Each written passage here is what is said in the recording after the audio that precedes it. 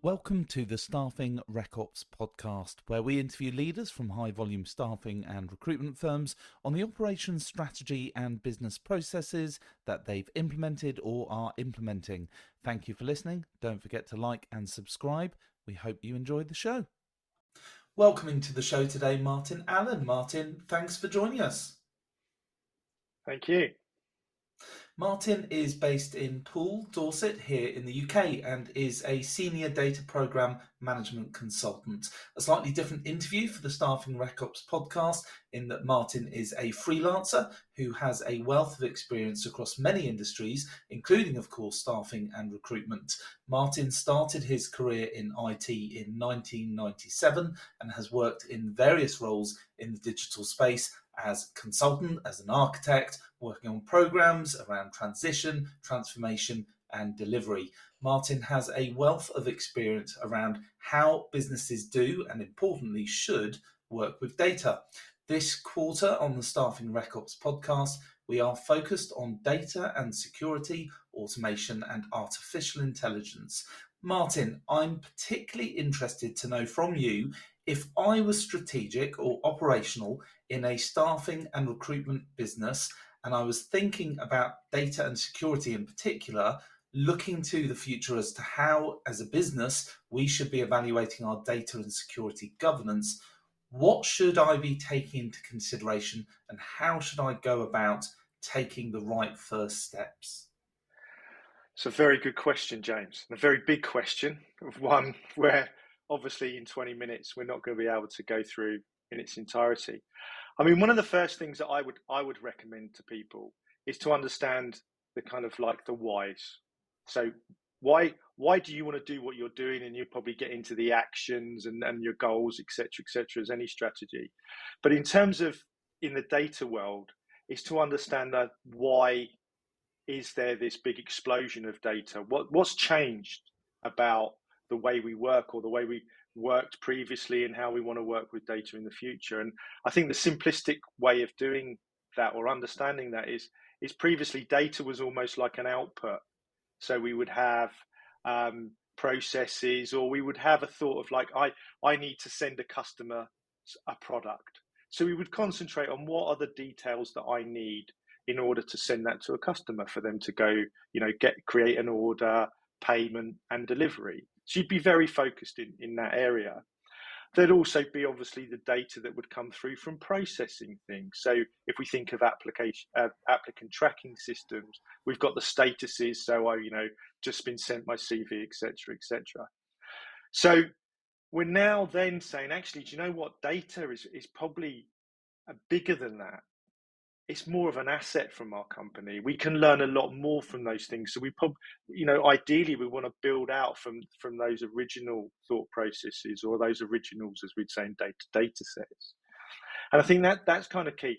And as well as it being an asset, there also becomes a liability of where your security, etc., comes in.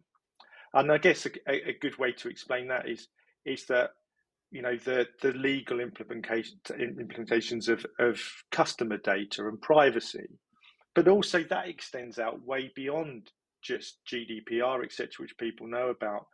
The security. If I'm now gonna concentrate on building out data, getting a lot more data to improve data-driven decisions and all those good buzzwords, I'm now gonna not only not want to get nobbled for GDPR, but I'm also not going to want to lose that, so also make it secure, so when someone leaves, they don't take that information with them. And this is, I guess, sorry, James.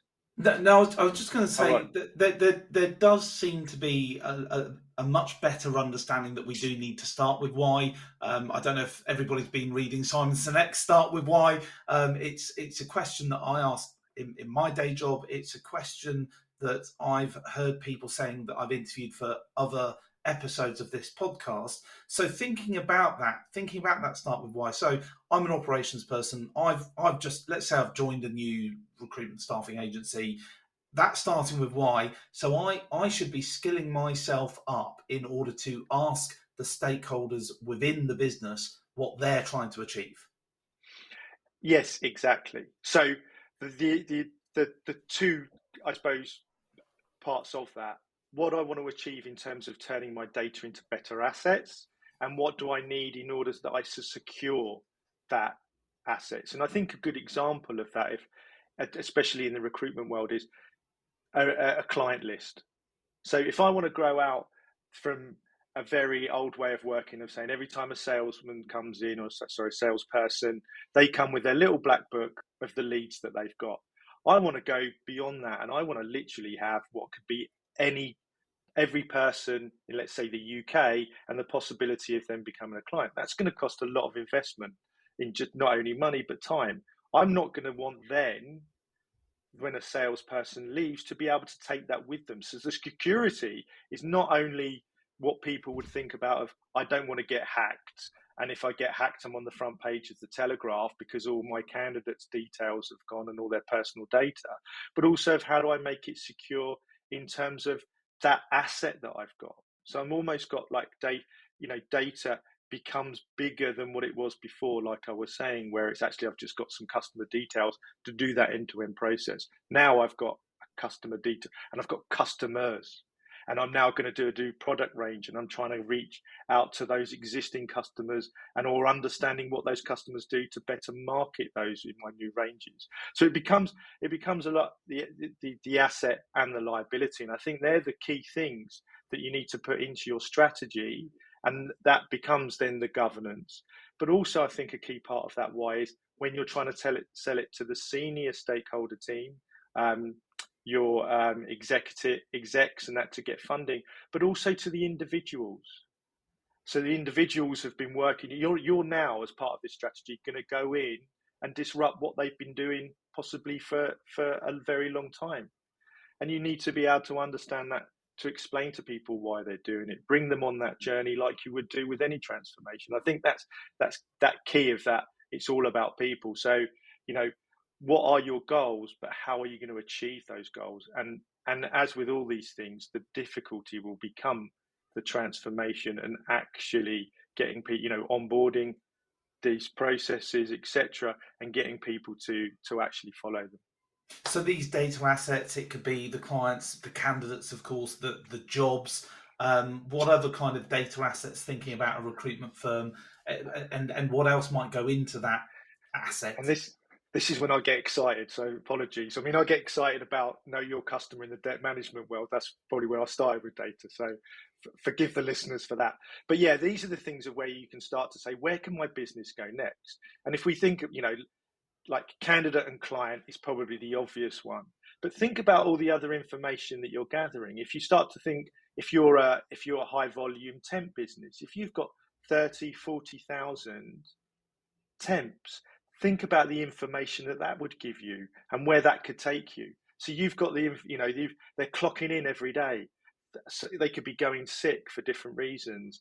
They could be there a long time or not a long time, and understanding where they come from, how you got them into this position, and how long they last, the success and retention. You could find yourself as a business actually going into, writing books on psychology, or, being a consultant to some of the large organizations in this country to go, actually, do you know what? Don't start people on a Monday. If you start them on a Tuesday, they're more likely to last a week, and they tend not to go sick, or, you know what I mean? You start to unravel a whole ream of different areas. But secondly, also, it improves your business. So you can start to be better than the opposition, because you've got that information, and then you can start to feed into your trying to win work. We have a success criteria, we have a retention is X, Y, and Z. So, concentrating in that area, putting time and effort into those resources can really pay dividends, and then understanding that from a strategic perspective and putting that into your transformation and your goals, that feeds back into that circle. So, you understand what you're trying to achieve, you go out, achieve it. We see those benefits, we've realized those. Where do we go next? Now, most agencies in the UK, of course, are not going to have 30 to 40,000 workers, most of them, and most of them are probably not going to start writing books on psychology. But I get what you're saying, and I do like what you're saying about being able to advise your clients on potentially the best things to do in terms of start dates or in terms of flexibility of hours or based on the data that you've gathered. So that's interesting. So another data asset could be some reports and dashboards around intel from last year from your X number of temp or contract or permanent placements, for example. Yeah, I mean, it's a good thing you raised actually, and we've got from a recruitment perspective, I'm single person working in their bedroom, to large global organizations. However, there are third party data sources. So there's other areas where you can gain that information. And I think, I think there's another one and isn't really size centric, if that is actually a word, maybe one I've just made up, I'll have to ring up Oxford. But if you start to understand of the journey of not just getting people into a particular role, but how long they stay there, where they go next, that becomes invaluable. You don't necessarily need big data or, Hadoop technology to start querying thousands and thousands of data. You start to look at, like I said, success and retention, and then the after putting somebody in a role. It's like you might start to see, do you know what? A business analyst after 2 years generally moves on and becomes a project manager. You can then work with your clients to say, the likelihood is they'll be leaving soon, or they'll be wanting to change to a different role or be a senior person. You can help them retain those people as well. So you can go beyond that kind of thinking of where you're right quick and get a client, got a role, fill that role, here we go. And there's a lot of people doing that. So how do we take those next steps? How do we do things differently? And I think AI, which is one of the things that you kind of mentioned as part of what you're looking at the moment, is a real kind of double-edged sword, or what you call it in this area, is you've got this concept of, do you know what? I can automate a load of things. I can get job descriptions automated. I can do communications that are automated. But then you've got actually not doing that might be a good thing. By not doing that, I'm not following the herd. And when everything's automated, I've still got that personal one-to-one touch. I've still got different understanding of what happens in different markets. So you've kind of got that as much as what's good to do in your strategy, to have the understanding of what's good not to do. And that also, of course, is quite important if you're working to a very defined budget. So if somebody has come into a role like this for a slightly smaller agency and they have got a set budget, defining the scope of that data quality program or whatever it is that they're embarking on, any guidance on how somebody running such a project can make sure that they are able to rein in the different stakeholders within an organization to be able to define the scope of the project? I mean, that obviously, wearing my now delivery hat is a key part to any delivery. Understanding what you're going to deliver and what the outcomes of that delivery are going to be would be key. But I think it also boils down to the why, and why are you doing that, and that understanding of the different parts of your business, what stakeholders are where it's going to be difficult. I mean, if you take an example of it doesn't even necessarily need to be global, but a recruitment firm that are national, that have got different outlets, high street, A to Z, they've got exec, etc., etc. Each one of those are going to have different requirements or are going to act differently as part of that delivery. So knowing your people, knowing that, as I always bang on about, it's all about people. Knowing the people, knowing who's going to be that person that's going to give you a hard time next time you're in a budgetary review or you're in an update, and work on how do I deal with that. I mean, you've doing it from, like we were saying earlier, from the exec, but also down to the user level. Getting their buy-in as well, absolutely key. Jeremy, very rarely anywhere that you send an email out to everybody, right, I want you to do this, and everybody follows it. So I've come into a new job with a new company. We're going to look at the data quality. We're going to define what the different stakeholders want and why.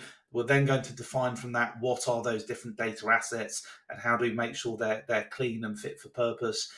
Talking about governance then, what advice can you give on how to manage that, and what do you mean by governance?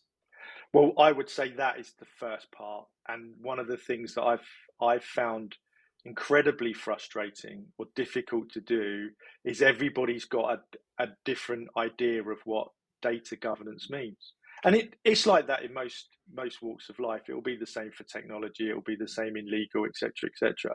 So getting a standardization of what data governance looks like or what it should look like in your organization is a key part.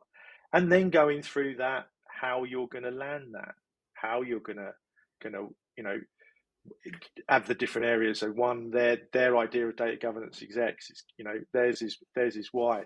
So get a standard, ideally, get everybody on the same page. Some people, I've been to some large organizations where some very sort of key people who you'd expect to know better, their understanding of data governance is literally there's just change control. And now that I'm having data integration from one area and I'm putting it into, say, a data lake, and someone's, going to, some analysts and some data scientists are going to review that. It's just as long as if they change this data type from an integer to a character, that feeds through.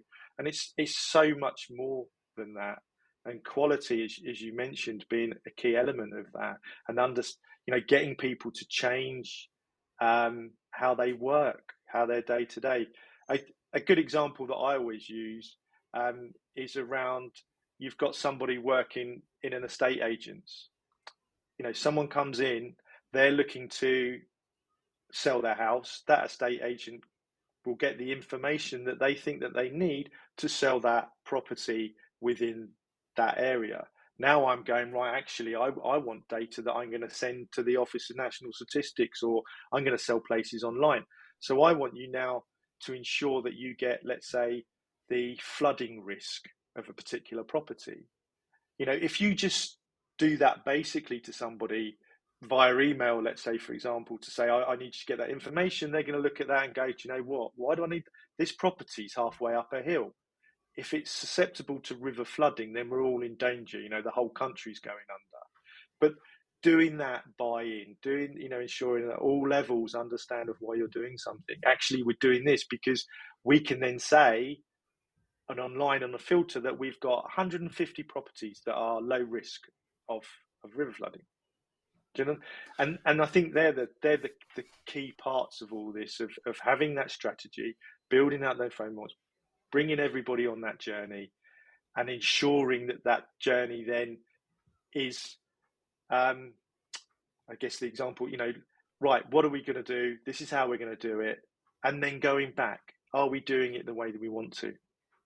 Can you give any guidance in terms of where somebody could find some kind of template, or is there, if I'm doing project management, Prince 2 is the ultimate cert, isn't it? Is there some kind of template or organization that gives good guidance on data governance? Because a lot of it is going to be about documentation, isn't it, as well? You define it, you decide what you're going to do, but how do you then make sure you document it and implement it? If there's any frameworks or guidance on that, that'd be really helpful. Yeah, I mean, the implementation, I think, is I haven't seen a lot, and this is why I'm coming on this podcast, and I would, I'm going to do a few more of these, and probably go out to do a few more speeches at a lot of like Big Data London, etc., where everybody talks about the what, but not so much the how. But Gartner is a good place to start. There's one, Grant Thornton, Developing Your Data Strategy, a Framework for Success is another one. But probably not best thing to say, but ChatGPT is a good place to, if you know what you want to put in, you get some cracking results. And if you think about it, that's going out to pretty much everywhere and coming back with a consolidated view. People have already gone through it and actually mediated a lot of the data. So it's a good way to find out if you've got the detail of what you want to do, I suppose, at a high level. That's really, because it's a different response. Google will tell you what Google wants you to know. So yeah, I would always say to listeners, that's a good place to start. But yeah, there's a lot of information, and when you start looking, you'll see a lot of it is very, very similar. Well, Martin, thank you very much for coming on the show. It's been really interesting and insightful. Thank you very much. Thank you to our listeners. Please like, subscribe and share, and more importantly, let us know if there is someone you would like us to interview on the show and what you would like to hear them talking about. What strategic and or operational changes are you planning to implement in your staffing/recruitment firm? Lastly, thank you to our sponsor Employee, providing front and middle office solutions to a range of staffing and recruitment organisations on the Salesforce platform. That's all for today. James Lawton signing out.